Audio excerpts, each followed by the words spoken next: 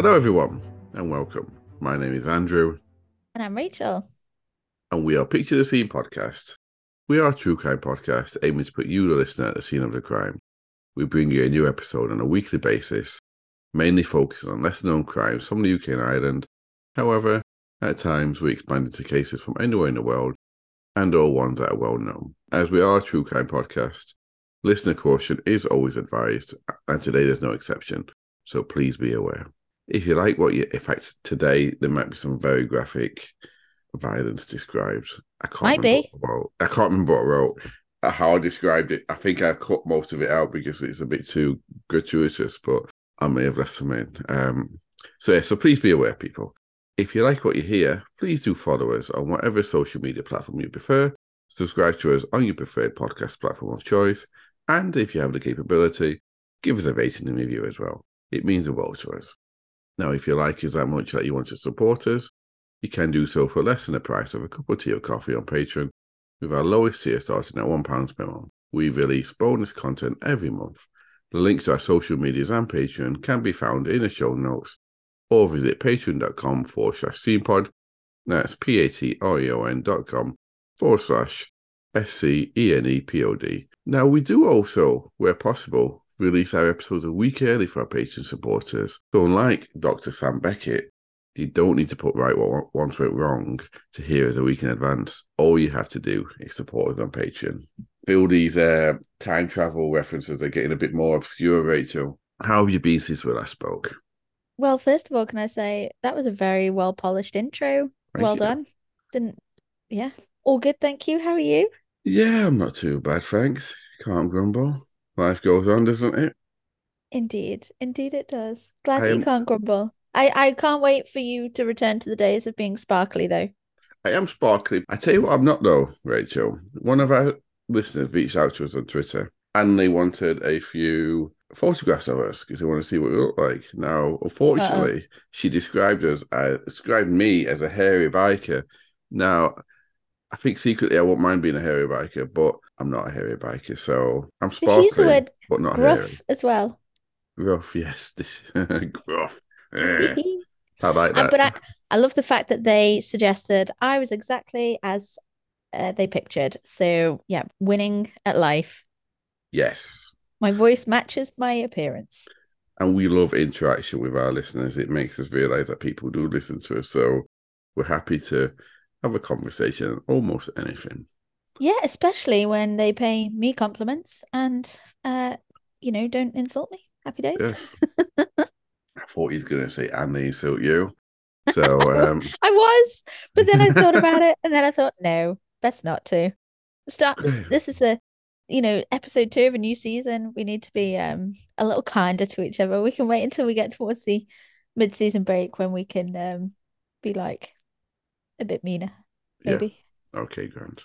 We don't have a mid-season break, but yeah, we can wait towards we get towards Well, that. we might need one this season. Yes. So, Rachel, the big question on everyone's lips is, are you ready for some true crime? Oh, I was born ready. But hey, before we get into it, I just actually wanted to mention Murder Mile you spoke about last week. Oh no, was it not to your taste? Quite the opposite, actually, Mr. O. Whilst I didn't listen to the case you suggested, I saw there was a 10-part miniseries based on the Soho Strangler, so I went with that. Ah, yeah, I'm halfway through now. What did you think about it?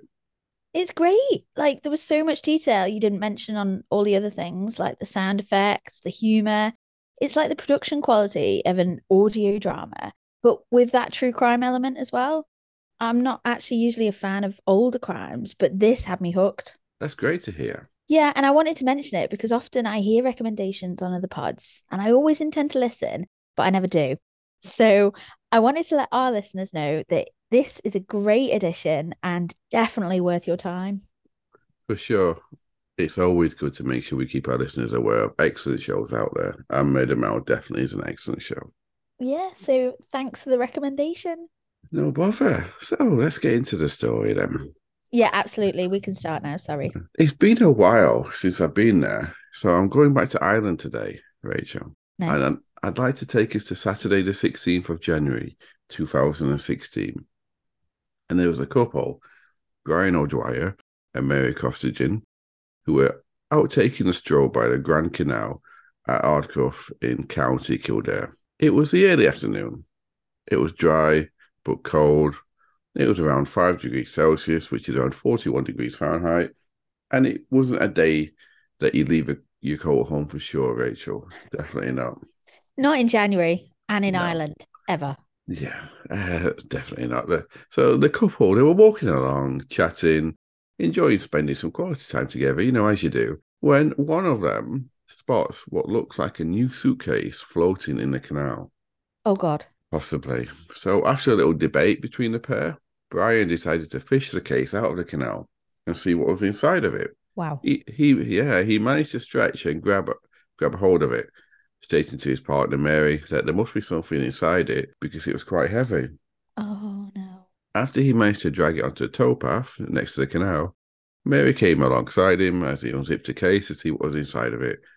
He then stumbled back slightly, thinking he knew what he was looking at, but he looked to his partner Mary for assurance of what he thought it was or if he was wrong. And he said to her, "Is that a body?" And she just simply replied with, "I think so." So what they could see was a plastic bag filled with red liquid and what looked like human skin inside. So the plastic bag was like in the suitcase, like covering the whole body or just separate to the Yeah, body? we'll get it. No, they thought it was a Okay. plastic bag, but it was actually like those plastic wrappings you get. No, like if you're using it as like a dust cover or stuff like that, Yeah. like that type of thing. It was, Ah, okay, got you. Yeah. but to them they thought it was a plastic bag. So Brian immediately got on the phone to the Gardaí and simply said to them, "I think we found a body." Brian O'Dwyer was right. What he had stumbled upon with his partner was in fact a body, not a complete body, Rachel, but a torso wrapped in clear plastic and bound together with red ratchet straps. Later, Deputy State Pathologist Dr. Michael Curtis would state that the limbs and head of the body had been cut off with a high-speed mechanical saw, so a chainsaw, basically. I don't know whether my stomach was able to cope with this morning. Hopefully, you can. If I go very silent, I've had to dash off. Yes. And while Murder Mike does do great sound effects, we're not going to be doing any vomiting sound effects today. No, please. And thank you. When the Garda arrived, they had little to go on. There was no crime scene, just a suitcase with no head or limbs, so they didn't know the identity of the body. All they could tell was that it was a white adult male. So who was this man? And how did he get into the suitcase? Was it foul play? Was it accidental? Or was it natural causes that caused him to die? I don't think it's natural causes. He's got no head or limb. No, but it could be natural causes that caused him to die. Does it mean Oh, and then somebody panicked. yes? Right. Okay. Interesting idea. Still don't believe it's natural causes. I'm wondering how long he'd been there for as well. I'm sure you'll let us know. I shall indeed.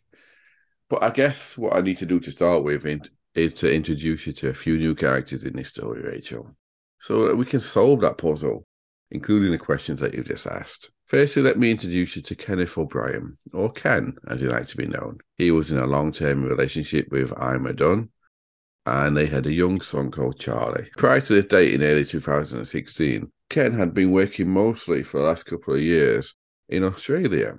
He was a JCB driver, a mechanic, and a devoted father to his son Charlie.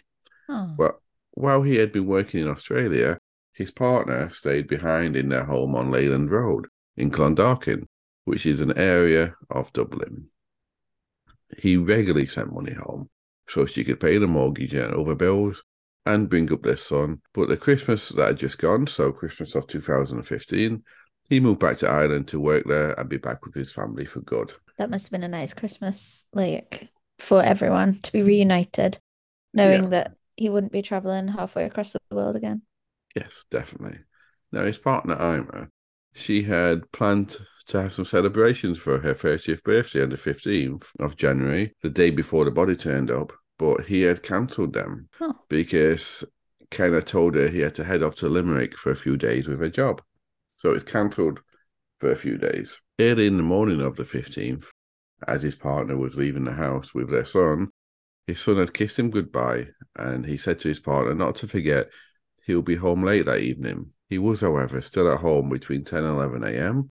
as he let the Wi-Fi installer into his house, and then he left into it and left the house. Throughout the day of the 15th, as was normal between Ken and Ima, they shared text messages, just ordinary banter, she'll describe it as. But he suddenly stopped replying at 1:30 p.m., something which was really unusual for him. So later on that afternoon, about 4 or 5 p.m.ish, she tried to call Ken, but his phone was turned off. So now she started to worry. About 3:30 a.m. that night, well, the early hours of the 16th of January, she got a text message from a number she didn't recognize. And it said this: "Lost my phone today. I'm staying in a hotel tonight, having a drink, talk tomorrow." Oh, wow. And she thought that was odd because it was not like him at all. But given it was really late, like 3:30 in the morning, she left it for the time being. She might have left it, but I'm sure she was seething as well. On the like, I'm guessing that most of her mind and body were telling her this isn't right, but there was a part of her going, if it is right, I'm going to kill him when he gets home. Quite possibly, yeah. So the following morning, however, she got another text message from the number, same number, but this one really did have her worried. It said this: "So here it is. I'm heading for the ferry today. I can't handle being home and I want out. I met someone else. She came to Ireland yesterday. I met her today and I'm going with her." This, yes. So this obviously, Rachel, it really worried Ima. She knew Ken had in the past been unfaithful to her, but Oh. that's not what was worrying her, believe it or not. She also knew, because she'd been with Ken for years. She also knew that Ken was very particular about his text messages, making sure his spelling and punctuation was always spot on. And this time it had a lot of errors. How often do you hear this as well? Like, I'm guessing you're going to go on to say that it was Ken who was found in the suitcase, and the killer has, picked up the phone, or potentially not in this case because he isn't able to text off of Ken's number. But they've kind of just picked up the phone, just sent a message without thinking twice about how messages usually come, whether there are kisses, what a husband and wife might call each other. Instead of "Hey, Ima," it could have been "Hey, babe." I would know immediately if somebody else was texting on behalf of my other half, because we have a certain like way that you just get used to talking to each other, don't you? And you just hear it so often. In a case that I covered last year, there was one of the parents said, well, I knew something was wrong because she was always with her phone, and then she stopped texting. And it's just behavior that, as a parent, as a partner, you're just used to and familiar with. And the killers are often caught out because they're outside of that pattern of behavior, trying to still connect the dots, but it's not working. Exactly. Just how you're exactly right, Rachel. Just how, so when people have certain styles of talking and have certain ways of messaging too. So like if it wasn't my wife, I would know exactly that it wasn't her messaging me. Yeah. So yeah, you're right. Because she's not told you, like, did you put the bins out before saying love you, babe? Yeah, exactly. So now that's why she wasn't worried about the actual message, because she didn't think it was him. So she was now actually convinced it wasn't Ken who was messaging her, and she didn't know what to do, Rach. She was out of her mind with worry, so she started phoning around his friends to see if anyone had seen him or knew anything. After she had been unsuccessful several times, she eventually managed to get some information from one of his friends, Paul Wells. Now, Paul told her that Ken had been seeing someone else, and then, to prove it, he forwarded some photos he had on his phone to Ima, some of them intimate with Ken and another woman, that he said Ken had sent to him so he could prove to her that Ken was cheating on her. That's a good friend, isn't it? But Yeah, I don't quite know where this is going. Like, why would you do that if you're a pal of Ken's? And yeah, there's is something going to be a bit sinister about this, isn't there? is it Ken in the case? It might not be. But so Ima would later say that she felt weak when she saw them because she knew Ken had been unfaithful in the past, and she had suspected something was happening when he was over in Australia too, but she never really knew for sure. She just suspected it. But she also knew, Rachel, that right now, in that moment in time, They were both getting on really great, and that Ken was home for good.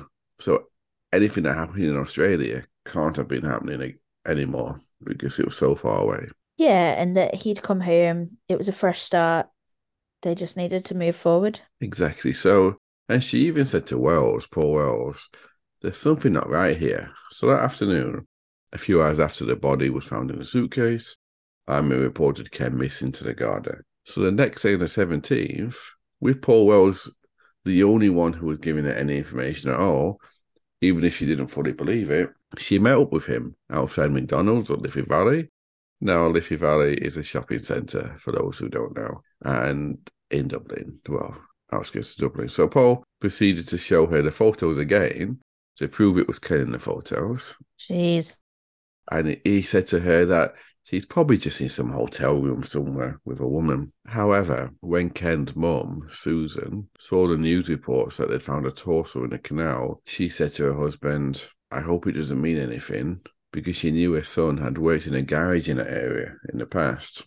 So sadly, Rachel, you guessed it already, a few days later, DNA results would bring devastation to Ken's family and partner. Then they would show that the torso was Ken's.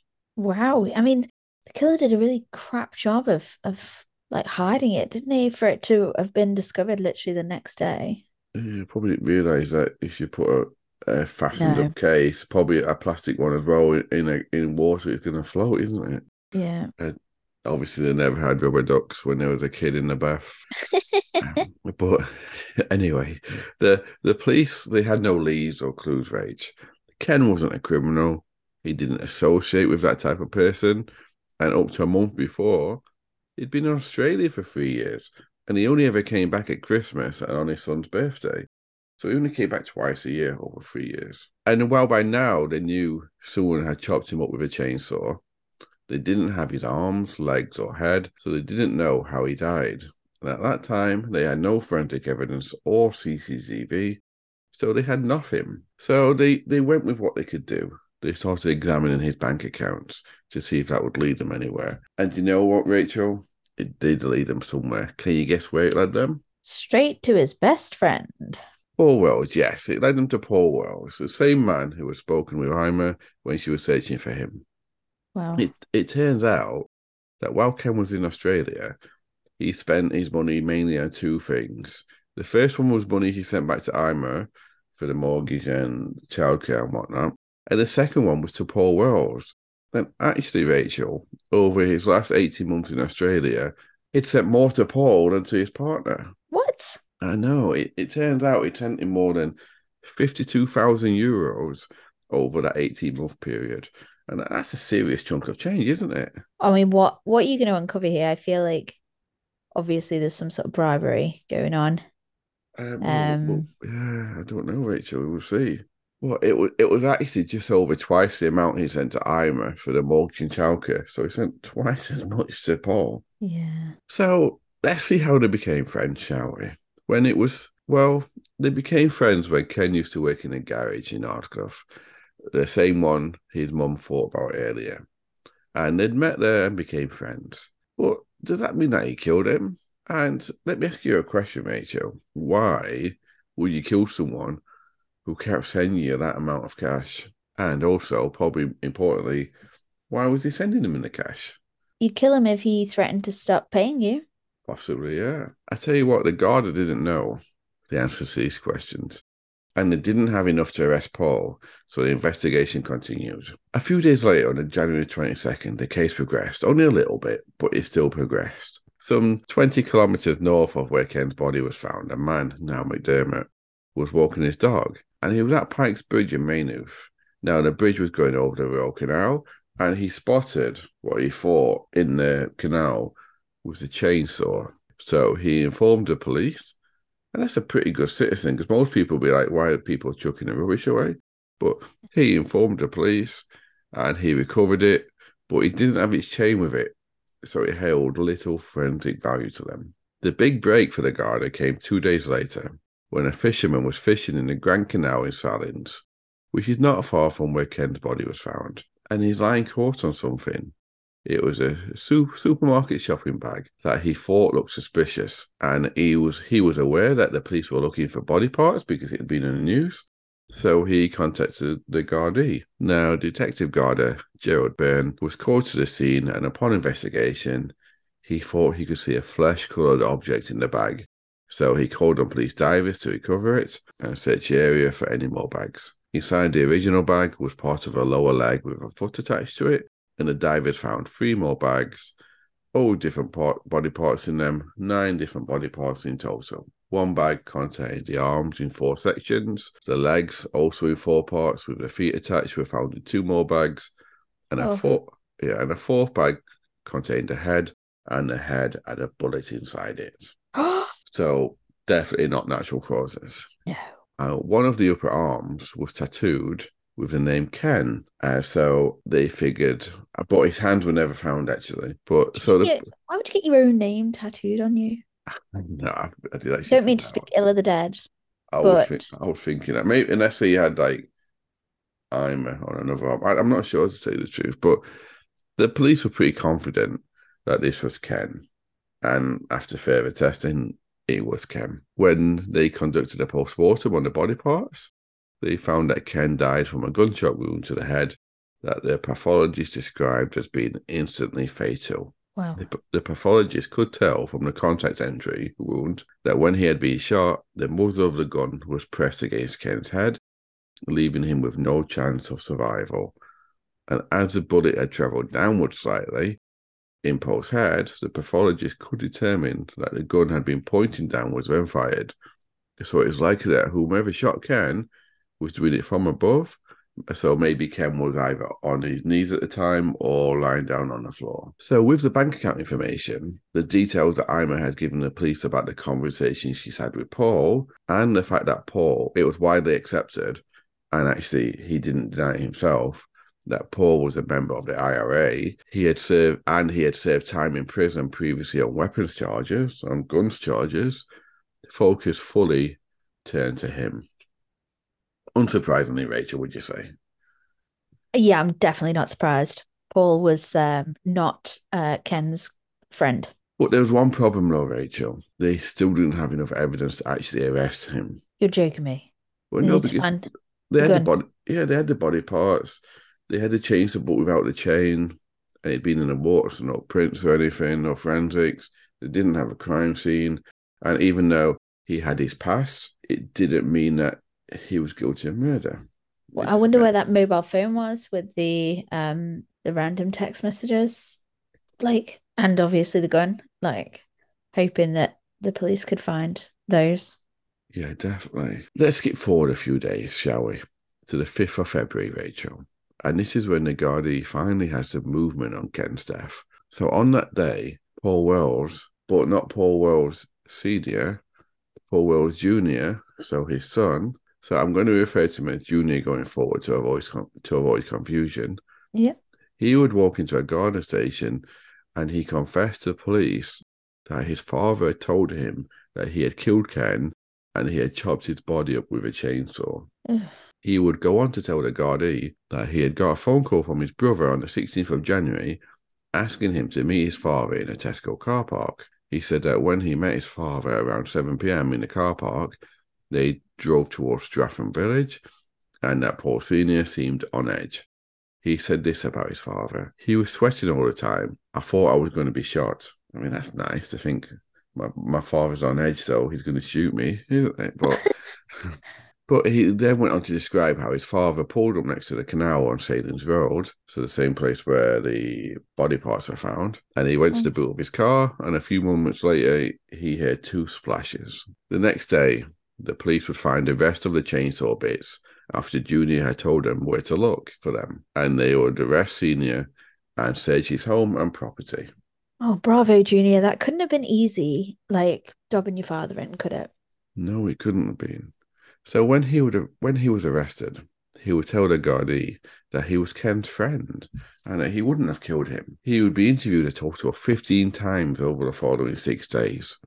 Initially, he was very talkative, saying that the two were good friends and would call each other Bud and that he was like an older brother to Ken. He said that he hadn't seen him since the Monday before he went missing, when he had met him for a cup of coffee. He said that he told Ima what he did because his gut instinct was that he had not wanted to come home from Australia, Ken that is, so he had done a runner, saying that Ken always confided in him, and he had told him about 3 different women he was having an affair with: a neighbour in Ireland, a woman from Rwanda that lived in Ireland, and an Irish woman that he met in Australia. Oh, wow. He would go on to say that on the day in question, he had taken his wife and son to the train station as they were going on a trip to Cork. He had then gone and done some window shopping before going home to cook some chops. That his other son, Gary, had visited him, but he ended up watching TV to 2 a.m. before falling asleep, and he continually denied having anything to do with the murder. However, it's a good however, the Garda was obtaining lots of evidence while they were interviewing him. They found CCTV that was showing Biden's SIM card on the morning Ken went missing. The same SIM card that was used to text Ima, and the number linked to that card used a cell tower that was close to Paul's house. At 5:38 on the Saturday morning, when he told police he was asleep, more CCTV would show him driving southbound on the M50 motorway, and later on in that morning, he would be caught again on more CCTV buying black bin bags and bleach. The sneaky bugger. Yes. He would be shown evidence of the money transfers from Ken to him, and also even more CCTV showing him withdrawing 20,000 euros of that money in the weeks leading to Ken's death. He would be told that blood was found in the boot of his car and in his shed, and that blood later turned out to be Ken's, but he continued to deny any involvement. What on earth had Ken done to pay him 20,000 euro? Well, 52. We'll get onto that. Okay. It's interesting, but it was only on the 7th interview that he was told what Junior had told the police. Basically, that Junior had confessed. Wow. It was only then that he shut up, stopped being talkative, and he replied with the same answer to the questions: "I'm not saying anything at this time." So when the 7th interview ended, though, and he was being taken back to his cells, he turned around to the Garda who had been interviewing him, saying this: "I'll tell you everything in the morning. What happened to Kenneth is tearing me asunder." But, Rachel, that wasn't quite true. Later that evening, he called in the Garda on duty to his cell, and he confessed to killing Ken. He would go on to call Ken a bit of a head case, and that because he had links to the IRA, Paul that is, not Ken assumed that he'd be willing to commit a murder for him. So that's what the money was for. Yeah, he said that Ken wanted him to kill his partner, Ima, so that he could take their son Charlie to Australia and start a new life. Oh my God. He did say, though, that he'd never kill a woman, so he had no intention of doing it, and that Ken had arranged to meet him in the shopping centre that morning, the morning that Ken went missing, to swap a SIM card that Paul had bought, the SIM card which we talked about a moment ago, and for a gun that Ken had. However, as Paul had no intention of killing Ima, he didn't meet him. He said that Ken turned up later that afternoon at his house and had gotten into a fight because Paul didn't want to kill Ima. He said that in the fight they struggled, and he'd grabbed a gun when Ken had dropped it and just shot it out of fear and panic. He said that he wasn't thinking straight, so he chopped the body up to get rid of it. I'm not believing this. I'm sorry. Yeah, unsurprisingly, he was arrested and it went to trial, with him pleading not guilty. And I suppose I'm not going to go over the trial because I've spoken about a lot of the evidence that they had already, but the only other bit of evidence that I've not mentioned that was interesting was from his other son, Gary. So he testified that his dad had called him that day to tell him not to come home that evening. Yeah. And the next day when he did go home, his dad was cleaning the outside deck with bleach. He said that he'd been given a bag of rubbish to throw away that contained cardboard covered in a red liquid, obviously blood, and another bag with chainsaw parts that he was given to give to his brother Paul Jr. to dispose of. So he would be found guilty of murder and sentenced to life. So in Ireland, it's slightly different, Rachel. Judges don't give a minimum term. They just give life. But the minimum amount of time before parole can be sought is 12 years. That doesn't mean that every killer gets out after 12 years. And from the stats I could find, the average sentence for murder in Ireland, so a sentence where someone actually stays in prison, is 20 years. As, Wow. so the only exception to this in Ireland is what they call capital murder. So capital murder, do you know what that is, Rach? First, like the equivalent of first degree? No, capital murder is when I didn't know about it until I heard it, which is it's when it's either the murder of a guard officer, a diplomat, or Oh, okay. yeah, or murder for political reasons or things similar to that. Yeah. So that type of murder in Ireland does have a minimum sentence, and that minimum sentence is 40 years. That's Wow. that's a deterrent, isn't it? Absolutely. And like it's necessary, isn't it? Because the Garda are trying to keep you safe and Yeah. you're taking their life when they're risking theirs every day. It's yeah, and also politically driven crime. It does need to be punished, but um interesting that the life imprisonment for non-capital murder or any other murder is just so blanketly like low. Yeah, well, it's just because it's so there's no minimum term, so it's up to. I think the theory behind it, they're petitioning now to raise it to 20 years, I believe. But the theory behind it is because they can apply for parole after 12 years, doesn't mean they're going to get it. So in theory, they don't have to release someone; they could just keep him in forever. Yeah, Um, that's the theory behind it. But Rach, there's a little bit more of this story to go through, believe it or not. indeed. So do you remember Junior? Well, he would Yeah. also be arrested. And What? now he would be arrested on impeding the apprehension of a criminal. He would plead not guilty, basically by disposing of the chainsaw parts and whatnot, and taking his dad to dispose of the body parts.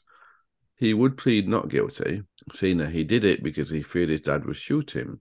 However, the prosecution would find evidence that his dad gave him €11,000 for it. He always denied this and said he gave it his dad straight back again, but they didn't believe him. So he would be found guilty and he was sentenced to 2 years in prison. Wow. And it's actually really weird. I don't know why I didn't put this in the script. A story came out where he was saying that he had to shoot his son because if he didn't shoot his son, the IRA said they'd shoot him. And he also there was a trial, Paul Junior. So Junior Yeah. asked the guard officer to handcuff him so that he couldn't attack his dad in the courtroom. It was all Oh my right there. God. Lots of drama, yeah. And I So guess that he got such a short, small sentence because he'd helped the police like nail the conviction against his dad. Because two yeah. years is nothing for helping dispose of a body, really, is it? Yeah, Perverting no. the course of justice and all that. Yeah, no, it's not really. Probably, yeah. So what do you think of that story then, mate? I find myself frustrated that we never got probably the truth because I actually don't believe that Ken would have offed his wife. Obviously don't know a lot about him, but I just feel like that was a really extreme plot twist that Paul tried to throw in the end. Could it have been that, Ken was paying him to keep secrets? I don't know. And then one day just turned around and went, I'm not paying you anymore. You're meant to be my friend. And he, had a moment of madness and shot him. Yeah, I don't know. It never actually came out. So the prosecution in the trial, they alluded to Paul killed Ken over the money, over an argument about the money that Ken wanted it back, but Paul said no. But they could never really prove that. That was just a suggestion as to why. And Ken never, ever, sorry, Paul never, ever admitted as to No. why. He always took to buy the story that it was to kill Irma. And the thing is as well, like £52,000 is a lot to pay for an assassination. Like, Yeah. I just don't quite believe it. Whether he was saying to Paul, I'm going to siphon some money off to you because I can't keep it anywhere that I can't access it. And when I'm ready, I'm going to run away with, my missus and my new missus and a wad of that cash. So it'd be great if I can come up and get it off you when payday comes. And maybe Paul again like had a moment of madness and thought, why do you get your happy ending? Like, but again, to shoot him is so extreme. Like, instead of just warning his wife that It he was, was so promiscuous. but given the background that it has, Yeah, with the it IRA, connections with the IRA. yeah, it might not be. And he even called himself a member of the IRA, so it's not me. Like, it's not just gossip. He No, he openly admitted it. so odd. I just feel like he had a lot of time to concoct that backstory, didn't he? And Yeah, then all of a sudden spill his guts to the prison officers. and he went into so. If you like gory stuff, listeners, he went into so much detail about what he did after Ken died. I haven't included that. That's why I said at the beginning I couldn't remember if I included it or not, but no, I haven't included that because it made me not feel great. So yeah, it's out there, but it's an odd one, Rachel. It's an odd one. He could actually, I don't know, but this was 2016, so in theory, he could be out in 2028. That's wild, isn't it? Like, take a man's life. And in such a brutal way again. Like, he didn't just kill him or push him off a bridge or like, he shot him and then dismembered him and then spread him across multiple sites. And he could be walking free in 12 years. For me, that's dangerous. And they never found his hands. Actually, Oh, what he did with Ken's hands is he said that after he disposed of the body parts and the chainsaw and whatnot, the next day he went in his shed and he realized he forgot the hands and they were still on the oh, shelf in his shed. So he just went to a river and threw them in the river. But I guess that shows the mentality of the man. Like, oh, oops, forgot these. Just get rid of them. he almost seems as well like he's got a bit of bragging rights to say, "Oh yeah, I forgot the hands, so just chuck them in the river." Like so, like senseless, isn't it? Again, another senseless crime over something that we'll never get to the bottom of, which just doesn't sit right. But really interesting story and not one I've heard. So again, you've opened my mind and told me something new. So thank you. Yeah, I thought I better go back to Ireland because it's been a while. We always say UK and Ireland, and we never cover it. And I live here, so I read about the cases. I guess I'm just a little bit afraid that I'll get them wrong because it's I think harder to access the court stuff in Ireland than it is the UK. And there's always that element, isn't there, that, you are only as good as what you're researching and discovering in the early days of your script writing. And one paper, one news outlet or television reporter gets something wrong, a lot of other newspapers, outlets, reporters follow that follow that pattern on and continue along, that storyline. So it's it for me, it's always a risk that we take, isn't it? That Oh, we definitely a bit. get the ages right, get the siblings correct, location and stuff like that. We're at the mercy of what's out there in the press. So never fear. Just bring it forward. And we are always happy as well to correct ourselves if we are misinformed. It's never intentional. It's yeah. Exactly, exactly. And so, shall I wrap this up then, Rachel? Yeah, go for it. Okay, so this has been season 3, episode 2, called Buds for Life. And for one last time, if it's safe to do so, I'd like you to relax. Close your eyes and picture the scene.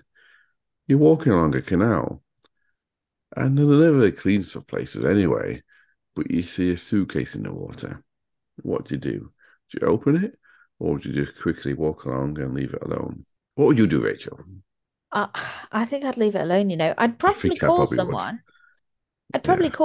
call someone, like the park warden, the police, Or even, whatever felt natural at the time, I would go ahead and do. But I'm not the kind of person, albeit I'm very curious, I'm not the kind of person that could deal with finding something.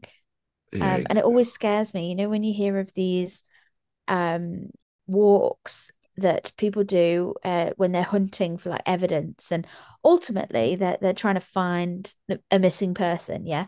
So they're scouring the fields and the rivers and the banks and, you know, the outdoors.